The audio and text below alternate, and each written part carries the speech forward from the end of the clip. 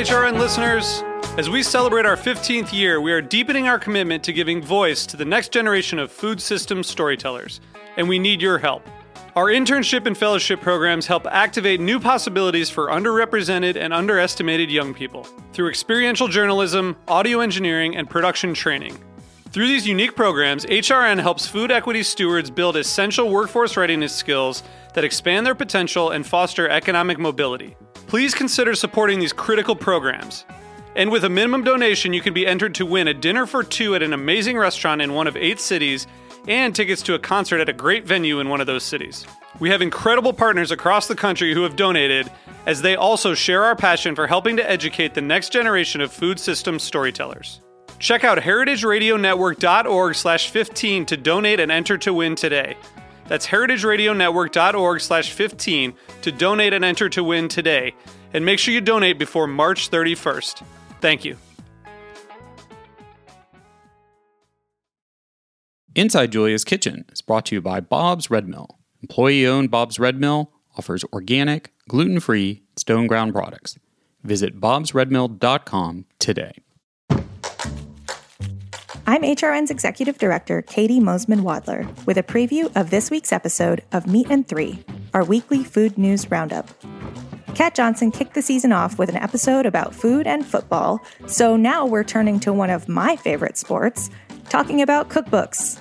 We'll take a sneak peek at a few recipe breakthroughs that Rose Levy-Berenbaum discovered while working on her 12th cookbook. So this was such a eureka thing. People ask me if I still keep learning, and just thinking about it and trying to find a better way. It happens. And hear about the challenges of writing a book about alcohol from HRN host Souther Teague. The history of drinking is very blurry because people were drinking and no one was taking notes. Plus, we'll get all the expert dish about the most exciting cookbook titles heading to bookstores this fall. Like jazz music has been a part of American cuisine for centuries. Subscribe to Meat and Three wherever you listen to podcasts and be the first to know when the next episode drops.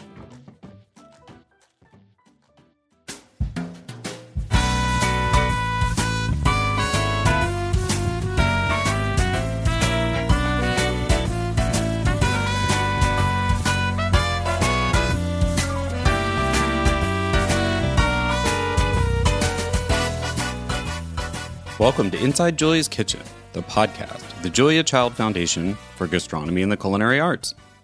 I'm your host, Todd Shulkin, the Foundation's Executive Director. Our show takes you inside the Foundation's world to meet the talented people we have the good fortune of learning from all the time. On today's show, we welcome Kristen Miglore, a food writer, creative director at Food 52, and author of Genius Desserts. In this episode, we'll talk to Kristen about crowdsourcing at Food 52. What makes a recipe genius? And as always, we'll hear her Julia moment. We'll be right back.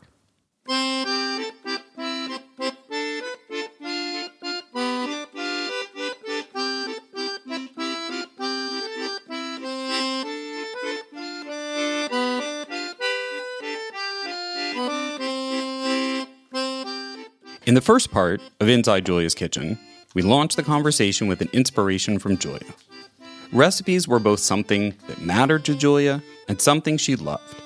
She saw recipes as a guide to help home cooks, both adventurous and novice. They were roadmaps to revered dishes and tools for cooks to challenge themselves and create personal gifts for loved ones. Now, be forewarned, there's a movement apace to denigrate the value of recipes. I understand where this is coming from. If you're too reliant on recipes, you may not learn the fundamentals of good cooking. But like so many things, it's starting to be taken to extremes. And as Julia fans know, Julia was all about moderation. While she strongly believed in the value of recipes, she also believed in training oneself to become an intuitive cook. Being a good cook is an amazing combination of scientific understanding and feel learned with experience. It's true that being reliant on recipes can be a crutch and maybe a hurdle to gaining skills. However, that does not mean recipes have suddenly become unimportant. They are actually incredibly valuable for discovery, preservation of ideas, sharing, and learning new methods. And good recipe writing, that's also a skill. Someone who knows all about this duality and the importance of great recipes is Kristen Miglore. Her column at Food 52, Genius Recipes, showcases the best tried and true recipes and has inspired a second cookbook in the best-selling Genius Recipes series. She's here to tell us all about what makes for Genius Recipes, a topic that I think Julia would have loved jumping into, so I kind of feel her sitting on my shoulder, listening in attentively. We'll see if she pipes up. On a side note, it's with pride that we caught a thank you in the book to Lena Vong, who was a Julia Child Foundation Fellow at Food 52, who helped Kristen with the book's early stages. It's wonderful to feel like the foundation had a tiny hand in helping get the project off the ground. On that note, welcome to the podcast, Kristen. Thank you so much for having me, Todd. My pleasure. It's great that you could be here. I'm always excited to talk about a new cookbook and the value of recipes, especially genius ones. But before we dive into that, could you just give us a little bit of an overview about what Food 52 is for our listeners who might not already know about it? Sure. Food 52 is an online community that gives you everything you need for a happier kitchen and home in one place. So that means recipes. We have a shop where we have all kinds of smart kitchen and home goods. We have a hotline where you can get answers in real time when you're having a kitchen emergency from other home cooks. And then we have all kinds of other things going on, videos, a podcast. Our social channels always have a buzzing community things going on. So does that sum it up pretty well?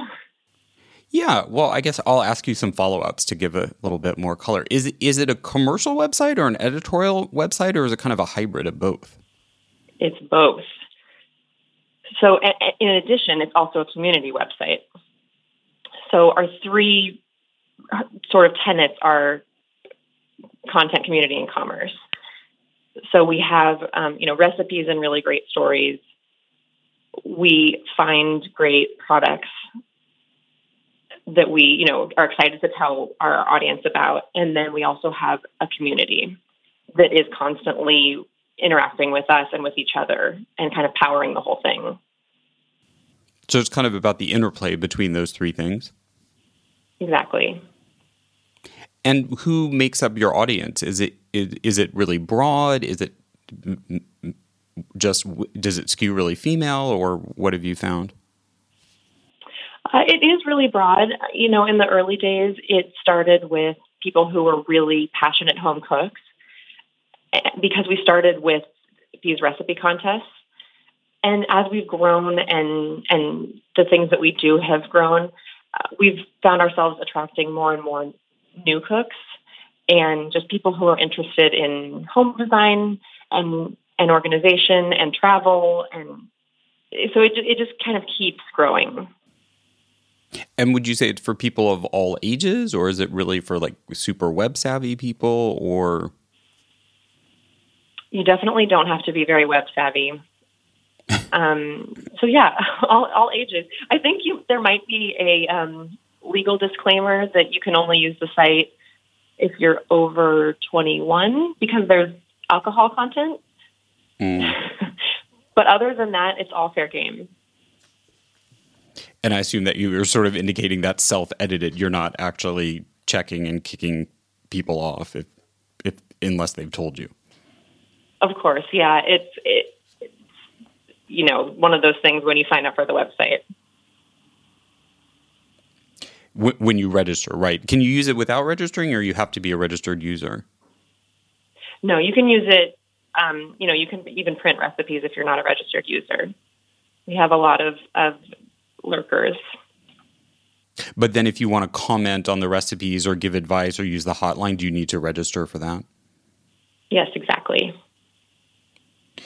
So I'm really fascinated by crowdsourcing, and I think a lot of people are familiar with it from things like, fundraising. But when you're talking about crowdsourcing recipes and content, could you tell us a little bit more about how Food 52 uses crowdsourcing? Sure. We honestly use it in everything we do. When we first started, it was these recipe contests. So all of the recipes were added to the site by people all over the world. And then we would sort of add a layer of testing and editing and photographing and finding the recipes that we thought had something interesting and special about them. But then as we've grown, the crowdsourcing has kind of flown into all the different things we do. So, we take suggestions for our shop. We work with a community of makers in our shop as well and kind of collaborate with them. So that's another different layer of crowdsourcing. And then with Genius Recipes, it's completely powered by tips from the community. So why don't we talk about that now? Because I wanted to ask you what makes for a genius recipe. And I read a bit about this, but I'm still not totally clear that I understand exactly the interplay between how they're crowdsourced and then how you work with the expert writers of them, or whether you still feature ones from the community. So tell us more about what makes for a genius recipe and how you collected them for your column. Sure. So I've been doing this for, I think, about 7 years now. And they've always been crowdsourced from the community, from tips. But the recipes themselves are fundamentally, we call them the recipes that will change the way you cook. So they have some special twist or surprising detail that makes them memorable and very iconic. And they tend to come from already published sources of one kind or another, cookbooks, blogs, or directly from chefs as well. So in fact, Julia, I featured a recipe of hers a few years back. Actually, coincidentally, I think I may have run it on her 100th birthday. And it was this zucchini tian where you add just a little bit of rice to the casserole, and that kind of absorbs some of the extra liquid, and it just becomes this really buttery, delicious tasting zucchini casserole for summer without adding a lot of extra fat and flour and some of the heavier things you would see in a gratin in the winter. Well, that's neat. I had looked at some, but I hadn't caught that one. I'll have to see if it's still there. I definitely would have not thought of adding. Oh, okay. And yeah, we'll talk about the cookbooks in a second, but can we take a step back? How did the sort of discovery, what was the genesis for the Genius Recipes column? How did that start even? In the early days, with my bosses, Amanda and Meryl, co-founders of Food 52, I suppose say their full names since you don't all know them as well as I do. Amanda Hester and Meryl Stubbs. Thanks. They founded Food 52 in 2009, and I joined the team shortly thereafter. And we would always find ourselves talking about certain recipes that just kind of latch on in your memory, and then the way that you think about making that dish in the future is forever influenced by that. So, Marcella Hazan's tomato sauce with butter and onion is a perfect example. And that was one of the recipes that we were constantly talking about. And that recipe, if for anyone who's not familiar, is, instead of making a marinara sauce that you simmer all day and you build in all these layers of flavor, Marcella Hazan's recipe is simply tomatoes, either canned or fresh, half an onion, and part of a stick of butter. And you don't even chop the onion. And they just simmer together for about a half hour or so, and they make this really pure, delicious tomato sauce that you didn't need to cook all day. And it kind of makes you think, I'll never buy a jar of tomato sauce again. There's no reason. That would be a good thing for everybody but the tomato sauce manufacturers. Sure. And so, wait, now I'm curious because I did read about this. Is it do you cut the onion at all, or you put a whole onion and then you remove it? You cut it in half, and you take the peel off, and probably the little nubby end, but it stays intact. And then when you serve the sauce, do you take it out, or you serve it with? She has me remove it, but sometimes I'll just leave it in because at that point it's sort of softened and becomes delicious in its own right. Some people will then chop it up and throw it back in. Some people will just puree it straight in. But the point is that you don't have to do a lot of chopping and sauteing in advance. You just toss the half onion in. Well, I think this is one of the things that I noticed you don't talk a huge amount about, and maybe that's to make it more accessible, but I'm going to use the dirty word of science and chemistry, and I think that the Genius recipes are actually a representation of how much chemistry and science there is to cooking, and usually these tricks are representative of a sort of scientific process that's either being shortcutted or leveraged to do it. Do you guys talk about that internally when you put the recipes together? I love the science part of it when it has something really tangible that you can hold on to and remember why you're doing it. So, a lot of times, like Kenji Lopez Alt's recipes, I've featured a number of times in Genius Recipes, and he does an amazing job of teasing out what in the food science is, making your smash burger so much more delicious than a burger you don't smash, for example. It's the Maillard reaction. So I try to, I find the happy balance between, how much is too much information. I think of the things that I would want to tell a friend at a dinner party. Yeah, no, I can see that because it makes it more memorable to know what the trick is and that it works than to have to remember the trick, why it works, what the science is, and then the list gets too long and people get overwhelmed. Yeah, and that makes it more memorable for the next time you want to go make the thing. And you can impress people with the magic. Yeah. So before we get more into the Genius books, let's talk a little bit more about Food 52 and how the site's evolved and that it has lots of content in it. And I thought it would be helpful if, for those people listening who might not have checked it out yet and want to go to it, do you have any kind of suggestions of how to start as a first way to get acquainted or kind of get into all the different things that the Food 52 offers? Sure. It helps to think about what you like to do when you're, I guess, consuming media, for lack of a better term. If you really love flipping through your Instagram feed, definitely follow us on Instagram. And we're on Facebook and Twitter and Pinterest and all those things too, if those are your favorite place to go to get inspiration. If you are someone who really loves watching YouTube videos, subscribe there. Or if you just really love, kind of immersing yourself in new recipes and new ideas, the website is, a great place to go kind of lose yourself. And where would you start on the website with, or you were saying tackle it based on what your greatest interest, whether it's gadgets, recipes, or columns, or? Yeah. If I were just looking for food stories, I would go to food52.com and go to the features tab. And that's where you can see, these are the stories about cooking. These are the stories about travel. These are the stories about wellness and things in that vein. It's pretty well broken down there. So sort of your recommendation to start with your greatest area of interest and kind of let yourself be guided from there. Yeah.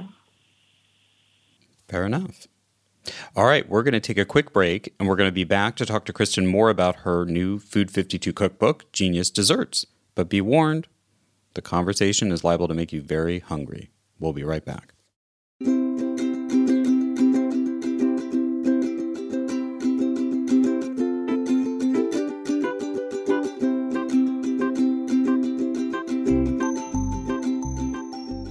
As autumn sneaks up on us, we all want to take advantage of late summer produce, like apples for something sweet or spinach for something savory.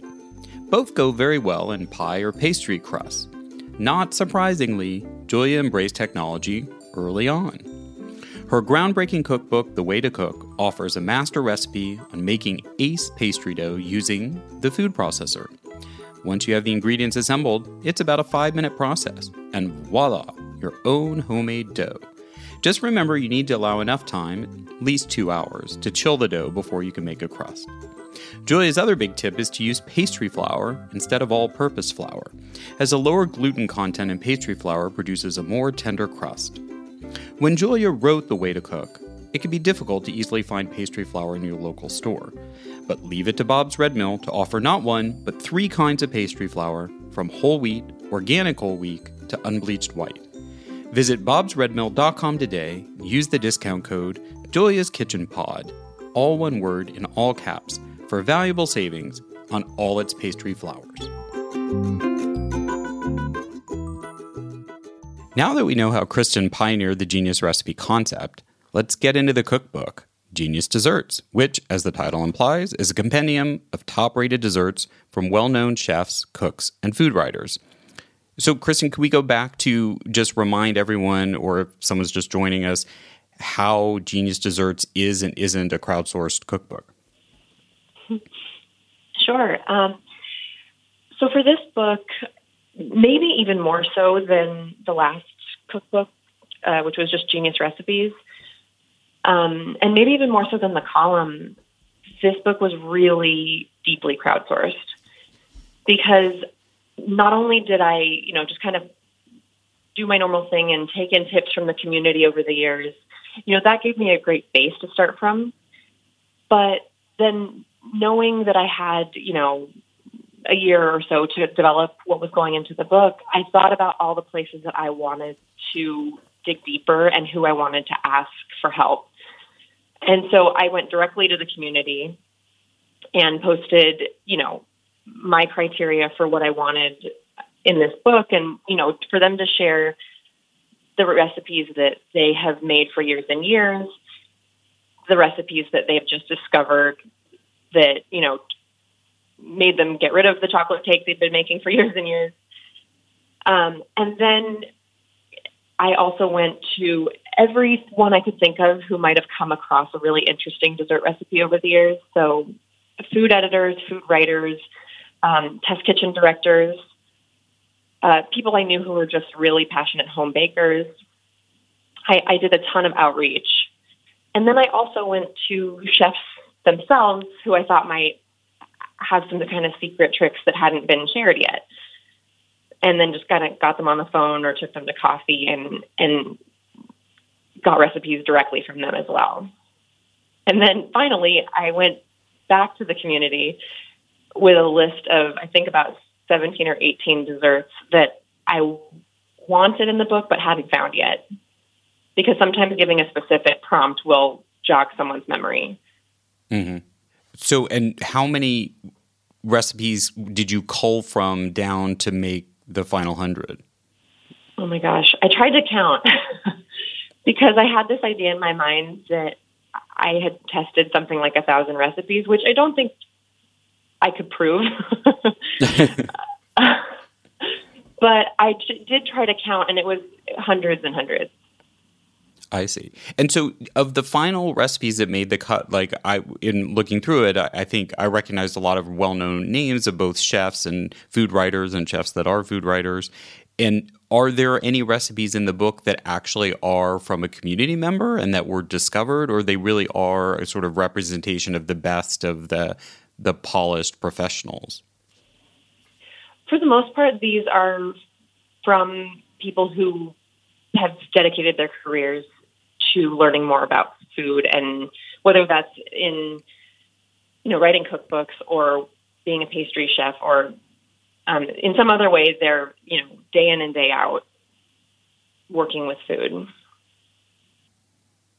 Well, that's interesting to me. Can we delve into that for a second? Because I'm a little bit obsessed with not denigrating bloggers, but the idea that there is really something to writing a recipe well and doing food writing well, that you need some training. And it's kind of interesting to me that with crowdsourcing and all that feedback and the community that you have, what did bubble up as the best recipes, or the ones that were genius, were from sort of seasoned professionals that had been tried and true. Did you guys internally kind of analyze that or talk about that, or has that been your finding that that's really the case, or is it maybe just a fluke? I don't think we've ever really tried to compare. It's more just that this is kind of how we've defined genius recipes from the beginning.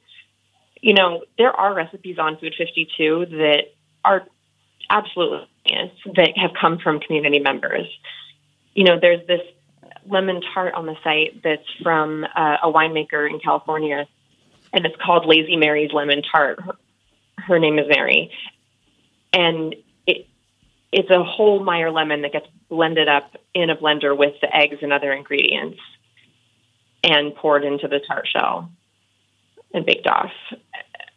But it's just there was such a big platform for those on Food 52 itself, in the recipe contests, in other ways that we highlight recipes there, that we wanted to try and focus with Genius Recipes on these already iconic recipes, I suppose. And, you know, recipes that are from people who themselves are icons for their work. Just as, like, you know, a different way of exploring great food and great recipes. I see. So there's a little bit of an echo of the genius is kind of double, which is this is from people who are geniuses of a sort in their field, and it's a genius technique or trick or tip in the recipe. It's like a double thing. Yeah. And how many of the recipes in the book are also on the site, or are they actually usually two separate things? So for all of our Food 52 cookbooks, we make a point of them being at least 50% new to the book.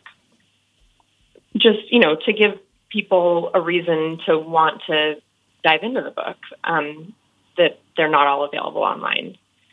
But for this book, somehow in my research and just going really crazy, discovering new recipes, the ratio is skewed even further to new.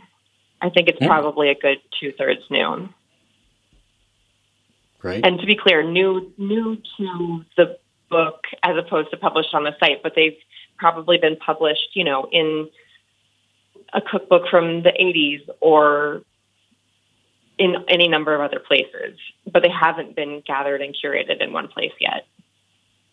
Yeah, no, I noticed that you did definitely cast your net wide, and a lot of them you're sort of bringing stuff back that you realized maybe, I think you even wrote that you thought certain things would be outdated, but there was so much kind of positive feedback or excitement around what is maybe a classic or almost outdated 80s recipe that kind of changed your perception. Absolutely. Classics are classics. So I wanted to ask you, a cookbook agent I know well called Lisa Eckes, she once quoted me a stat, and I have no idea what her source is, but so I just quote her. But she said that most people, when they buy a cookbook, at most cook 3 or 4 recipes out of the book.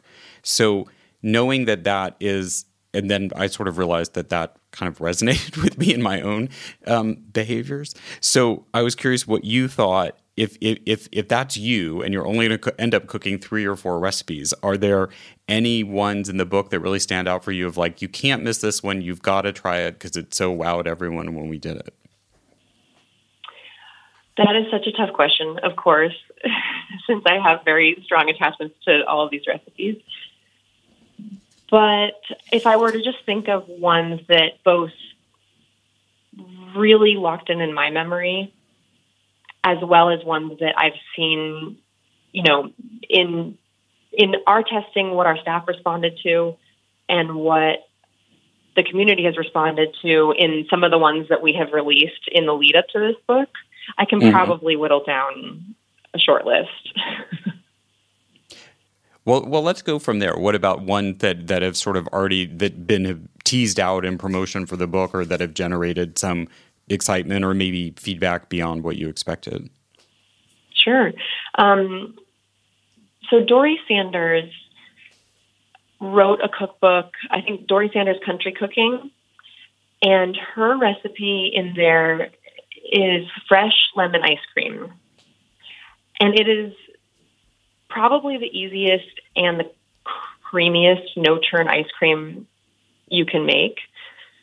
And that simply relies on the interaction between lemon juice and dairy. In this case, I think a mix of heavy cream and milk. Mm-hmm. Because when those two combine, they naturally thicken and become extra creamy. And I've seen this play out in recipes from salad dressings to other kinds of sort of custardy presentations, like an icebox cake that we also featured recently called 10-Minute Lime Cracker Pie. Mm. But in this particular instance, you're just stirring together lemon juice and zest, heavy cream and milk, and a little sugar, and then putting it in like an 8x8 pan in the freezer. And you stir it once as it's freezing. And it becomes totally scoopable as if you had made a custard and churned it and did all the things that you normally would do. That secret science creeping in again. Yeah, there it is. The science you can use. The secret is you have to do this with certain ingredients because scientifically it doesn't work with all flavorings. It's because of the unique qualities of what's in lemon juice, I assume. Yeah, and it's about the acid level. So, lime juice is a pretty close substitute that works, but if you were to go with orange juice, you wouldn't have quite enough acid. So you might, you could experiment with it, but you might need to add in some lemon or lime to bump up the acid enough to work. Mm. Otherwise, it probably wouldn't thicken the cream as much and will be a little bit icier. Yeah, and it's the amazing, the chemical combination that creates something that simulates what you have to do a lot of work for with other ingredients. Mm-hmm.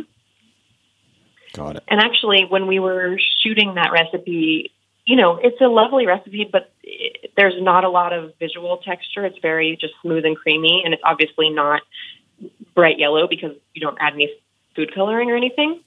Mm-hmm. So we were thinking about ways to add texture in the photo, and I had tested this other recipe from the restaurant Estella and from their new cookbook that is candied sesame seeds. And it's simply just sesame seeds that have been cooked down in sugar and water. And as soon as the water evaporates, the sugar has made this like light dusting of kind of sparkly sweetness on the outside of the seeds.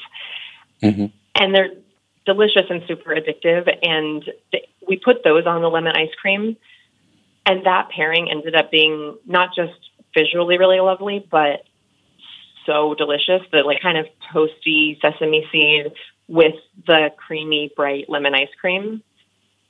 So what we did was share that combo of recipes in the lead up to the book. And people have been absolutely delighted by it. And, it's the kind of recipe that you can make in your own kitchen whenever, but also, if you're at a friend's house for the weekend who doesn't have a lot of equipment,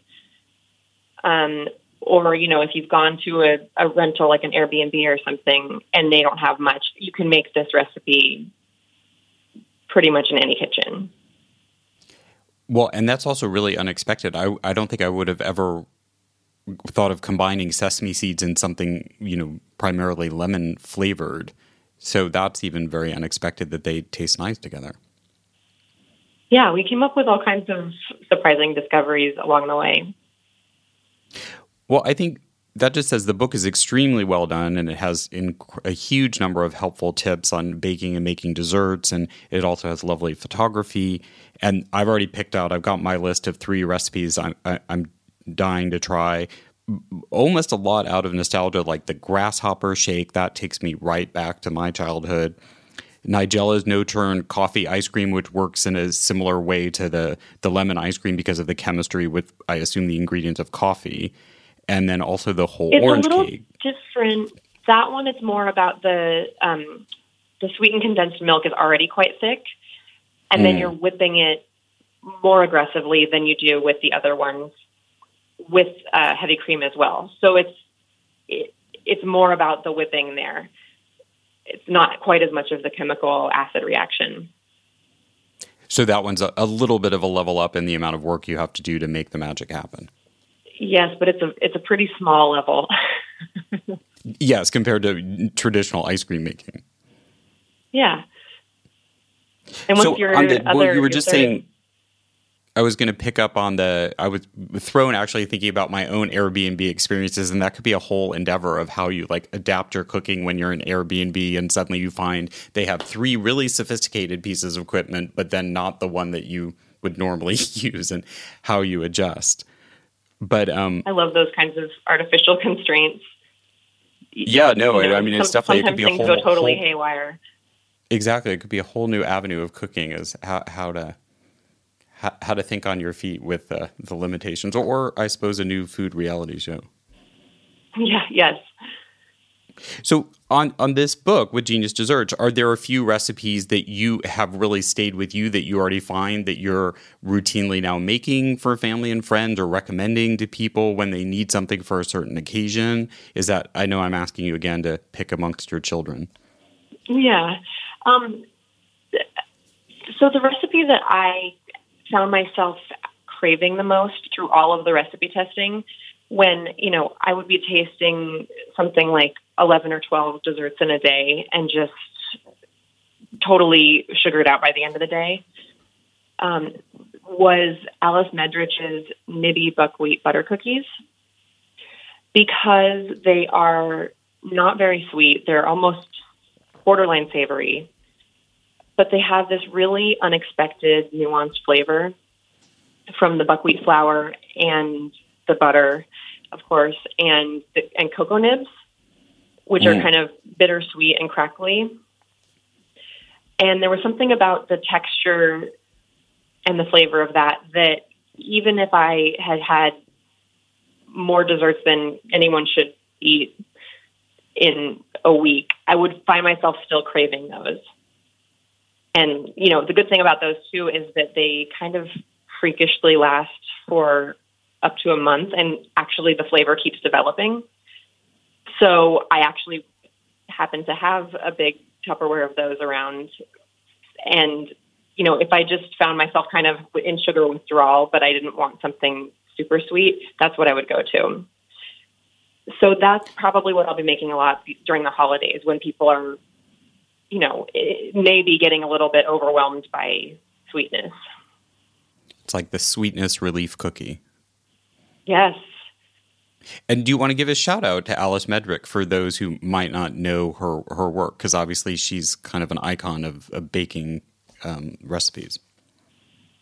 Definitely. Her and, those cookies, as well as her best cocoa brownies are in the book as well, which are pretty amazing and have 0 chocolate in them, but they do have cocoa powder. So this is kind of one of those examples where having a genius who is an absolute chocolate and baking expert is the reason that we have a recipe like this, because she was, dissatisfied with brownies and basically disassembled them and took out all their component parts, took out the melted chocolate that's in most brownie recipes, and then added things back in one by one so that she could control how they were interacting, and found that cocoa was actually a better source of chocolate than, unsweetened chocolate that's normally in them. And cheaper. No, that's great. And by definition, how someone is good at creating genius recipes. Mm-hmm. From a genius baker. So what else exciting is coming up for you with the launch of the book, and anything that we should know about that's launching soon or coming new to Food 52? Well, for me personally, I'll be getting to go out on book tour soon, which is very exciting. I really love getting to see and interact with our community in real life. So dates are still coming together for that, but it'll be announced on the site soon. If you share that with us, your schedule when you have it, we'll put it out on the Foundation social media so people can catch it. Thank you so much. Sure. And then other things, Food 52? Yeah, at Food 52, we've been working, speaking of crowdsourcing, on a new line of products for kitchen and home that is basically developed in collaboration with our community. So, if you've been following along at all on our social media and our videos, we've been doing all these polls and asking our various audiences in different places what they're looking for in their ideal cutting board, in their ideal kitchen mat, things like that. Mixing bowls, I believe, is another one. And then kind of gathering all that feedback and using it to build these products. And it's been really fun to see how opinionated people are about all of these things. Yes, cutting boards. So that'll be launching very soon. Yeah, I was saying the cutting boards can really, anyone who cooks frequently has very specific ideas about what kind of cutting board they need. Exactly. And, if you decide on something and then you're stuck with it, you feel it every day. So it's important to get it right. Well, that's a lot of stuff to look forward to. New products that are the best of the best from people who've really used them, and the tour for Genius Desserts. Well, we're going to come right back, and Kristen's going to reveal her Julia moment. Stay with us. We'll be right back. Hey, like what you hear? Heritage Radio Network has plenty more. With fresh programming every week, we've got something for everyone. Trying to start your own food business? Concerned about where your food comes from? Looking for the best wine or beer to bring to a party? Find our shows on iTunes or Stitcher, or head to heritageradionetwork.org to listen live and subscribe to our newsletter. When you flip anything, you just have to have the courage of your convictions, particularly if it's sort of a loose mass like this. Well, that didn't go very well. See, when I flipped it, I didn't have the courage to do it the way I should have. But you can always pick it up, and if you're alone in the kitchen, who is going to see? From Julia's immortal words, we move into our last segment, which we call the Julia moment. Here's when we ask our guests to share their favorite Julia memory, moment, or how she's inspired them in their career. Kristen, what's your Julia moment? I probably have one of the weirdest Julia moments that you've had on this show. Ooh. Which is... When I was about 15, I was at the mall with a friend, and I thought we were just there to pick up a gift for another friend of ours. And then about halfway through our shopping journey, the mall security came up to us and accused us of shoplifting. And I was such a goody two-shoes. I had no idea what was going on, but it turned out that my friend actually had been shoplifting. And so we were both taken to the sort of mall security office where they had all these TVs up along the walls, and they were playing just like daytime TV shows and sports and things like that. And I had to wait for hours while they, scared some sense into her, I guess, and waited for one of our moms to come pick us up. And luckily, one of the TVs had a marathon of one of Julia's shows on. And I found that I really fixated on that, and I found her so comforting in that moment where, I was kind of losing my innocence in a way, kind of losing my trust in my friends and feeling like I had done something wrong, even though I didn't know what was going on. And still, I'll go on sort of YouTube jags watching Julia shows and clips from her shows now, just when I kind of need a pick-me-up and when I need some comfort. And, I really love getting lost in, episodes of Baking with Julia in looking into recipes and geniuses for this book. There were a lot of roads that led to Baking with Julia. Wow, that is a very unexpected Julia moment, but I love it. It was sort of like virtual bonding. Yeah, and it just kind of goes to show how present she has been in so many people's lives, whether or not they've really gotten into cooking yet. She's been an introduction point. 'cause I wasn't there yet, but she may have helped. Well, I love that, and thank you very much for sharing what is actually a very personal and kind of obviously a kind of touchy story for you. Yes and no. I mean, I didn't shoplift. Well, yeah, it wasn't quite. And what about your friend? Did Julia help scare her straight, or you're not quite sure what happened to her? Sadly, I do not know. We've lost touch. Well, if you're out there, let us know. Yeah. All right. Thanks so much, Kristen. Thanks for sharing that really unique Julia moment with us. Of course. My pleasure. And thanks everyone else for listening. What's your favorite genius recipe? Let us know. We might even share it with Food 52. Send us an email or even a voicemail to contact@juliachildfoundation.org. You can follow the foundation on social media, of course. Our handles are @JuliaChild on Facebook, @JuliaChildFoundation, all one word, on Instagram, and @JuliaChildJCF on Twitter. My Twitter handle is @TSchulkin, TSCHULKIN. Go to food52.com to check out their mouth-watering content. And for more genius recipes, and you can follow them on Twitter and Instagram, it's @food, then the number 52. That's their handle. If you want to follow Kristen herself, her handle is @Miglorious. Just put an M and an I before the word glorious. The book is Genius Desserts, 100 Recipes That Will Change the Way You Bake by Kristen Miglore from 10 Speed Press. Order it now from your favorite online bookseller or ask for it at your local bricks and mortar store. The Julia Child audio clip from The French Chef is used with permission from our friends at WGBH. Thanks to my co-producer at the Foundation, Lauren Salkeld, and our sound engineer at Heritage Radio Network, David Tadashore, who is sadly retiring after this week's episode, but we'll miss him, and we thank him. Our theme song is New French Horn by Nuovi Valtorni. Please give us a review, which will help new listeners discover the show. And don't forget to subscribe so you won't miss upcoming episodes.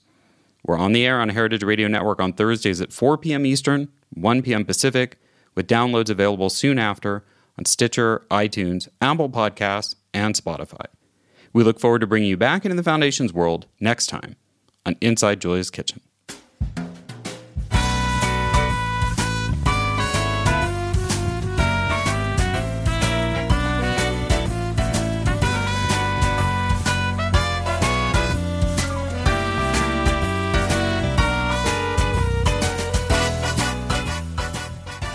Thanks for listening to Heritage Radio Network, food radio supported by you. For our freshest content and to hear about exclusive events, subscribe to our newsletter. Enter your email at the bottom of our website, heritageradionetwork.org. Connect with us on Facebook, Instagram, and Twitter at @heritage_radio. Heritage Radio Network is a nonprofit organization driving conversations to make the world a better, fairer, more delicious place. And we couldn't do it without support from listeners like you. Want to be a part of the food world's most innovative community? Rate the shows you like, tell your friends, and please join our community by becoming a member. Just click on the beating heart at the top right of our homepage. Thanks for listening.